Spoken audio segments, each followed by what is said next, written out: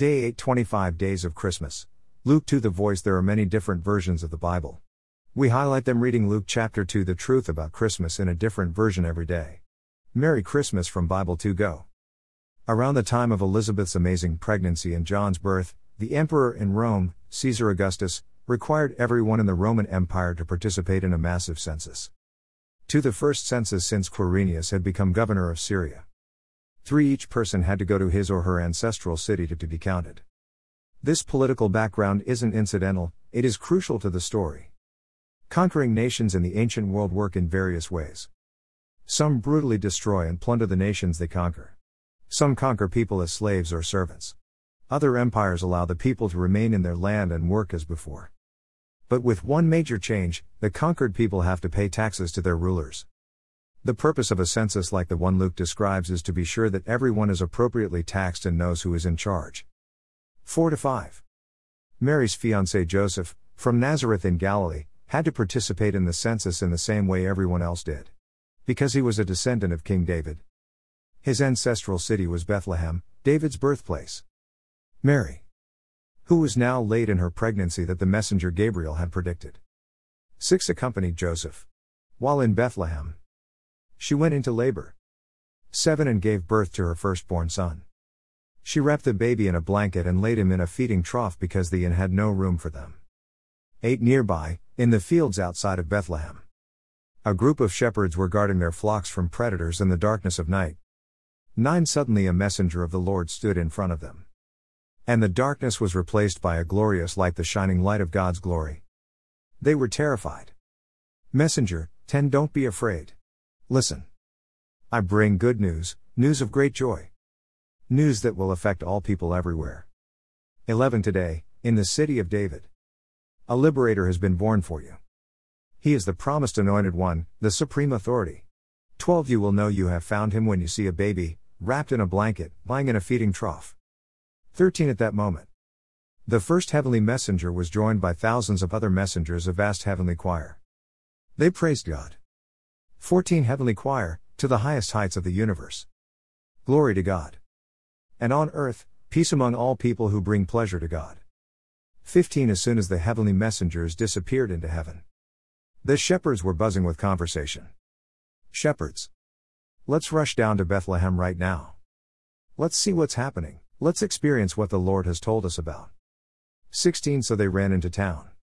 And eventually they found Mary and Joseph and the baby lying in the feeding trough. After they saw the baby. 17. They spread the story of what they had experienced and what had been said to them about this child. 18. Everyone who heard their story couldn't stop thinking about its meaning. 19. Mary, too, pondered all of these events, treasuring each memory in her heart. 20. The shepherds returned to their flocks, praising God for all they had seen and heard, and they glorified God for the way the experience had unfolded just as the heavenly messenger had predicted. Here again is Luke's fascination with disadvantaged people. Jesus' first visitors are not ambassadors, dignitaries, or wealthy landowners. The first to pay him homage are simple shepherds, minimum wage workers in the ancient agrarian economy. They have little to no status in the world. They are the humble and the poor whom God is now raising up to receive heavenly messages and an audience with the great King. This theme recurs as the story continues. 21. 8 days after his birth, the baby was circumcised in keeping with Jewish religious requirements. And he was named Jesus, the name the messenger had given him before his conception in Mary's womb. 22. After Mary had observed the ceremonial days of postpartum purification required by Mosaic law, she and Joseph brought Jesus to the temple in Jerusalem to present him to the Lord. 23. They were fulfilling the Lord's requirement that every firstborn Israelite male will be dedicated to the Eternal One as holy. 24. They also offered the sacrifice required by the law of the Lord, 2 turtle doves or 2 young pigeons. 25. While fulfilling these sacred obligations at the temple, they encountered a man in Jerusalem named Simeon. He was a just and pious man, anticipating the liberation of Israel from her troubles. He was a man in touch with the Holy Spirit. 26. The Holy Spirit had revealed to Simeon that he would not die before he had seen the Lord's Anointed One. 27. The Spirit had led him to the temple that day, and there he saw the child Jesus in the arms of his parents, who were fulfilling their sacred obligations. 28. Simeon took Jesus into his arms and blessed God. 29. Simeon, now, Lord, and King, you can let me, your humble servant. Die in peace. 30 You promised me that I would see with my own eyes what I'm seeing now, your freedom. 31 Raised up in the presence of all peoples. 32 He is the light who reveals your message to the other nations. And he is the shining glory of your covenant people, Israel. 33 His father and mother were stunned to hear Simeon say these things. 34 Simeon went on to bless them both, and to Mary in particular he gave predictions. Simeon, listen, this child will make many in Israel rise and fall. He will be a significant person whom many will oppose.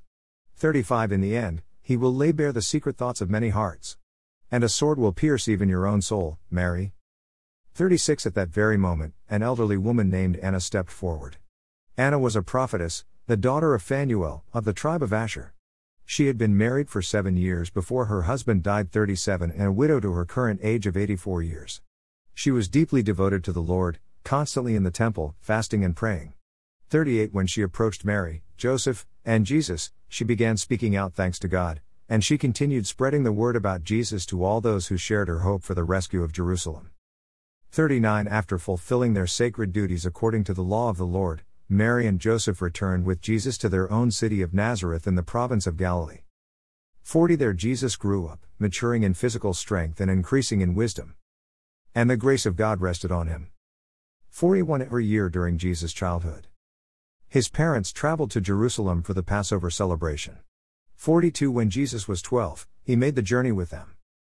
43 They spent several days there, participating in the whole celebration. When his parents left for home, Jesus stayed in Jerusalem. But Joseph and Mary were not aware.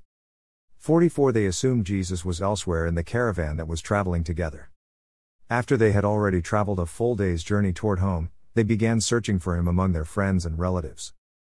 45 When no one had seen the boy, Mary and Joseph rushed back to Jerusalem and searched for him. 46 After 3 days of separation, they finally found him sitting among a group of religious teachers in the temple asking them questions. Listening to their answers. 47 Everyone was surprised and impressed that a 12-year-old boy could have such deep understanding and could answer questions with such wisdom. 48 His parents, of course, had a different reaction. Mary, son, why have you treated us this way? Listen, your father and I have been sick with worry for the last 3 days. Wondering where you were, looking everywhere for you. Jesus. 49 Why did you need to look for me? Didn't you know that I must be working for my Father? Little is recorded about Jesus' life between his birth and the age of 30. But this one episode tells so much. First, Jesus' family life is a lot like anyone's, full of mishaps and misunderstandings.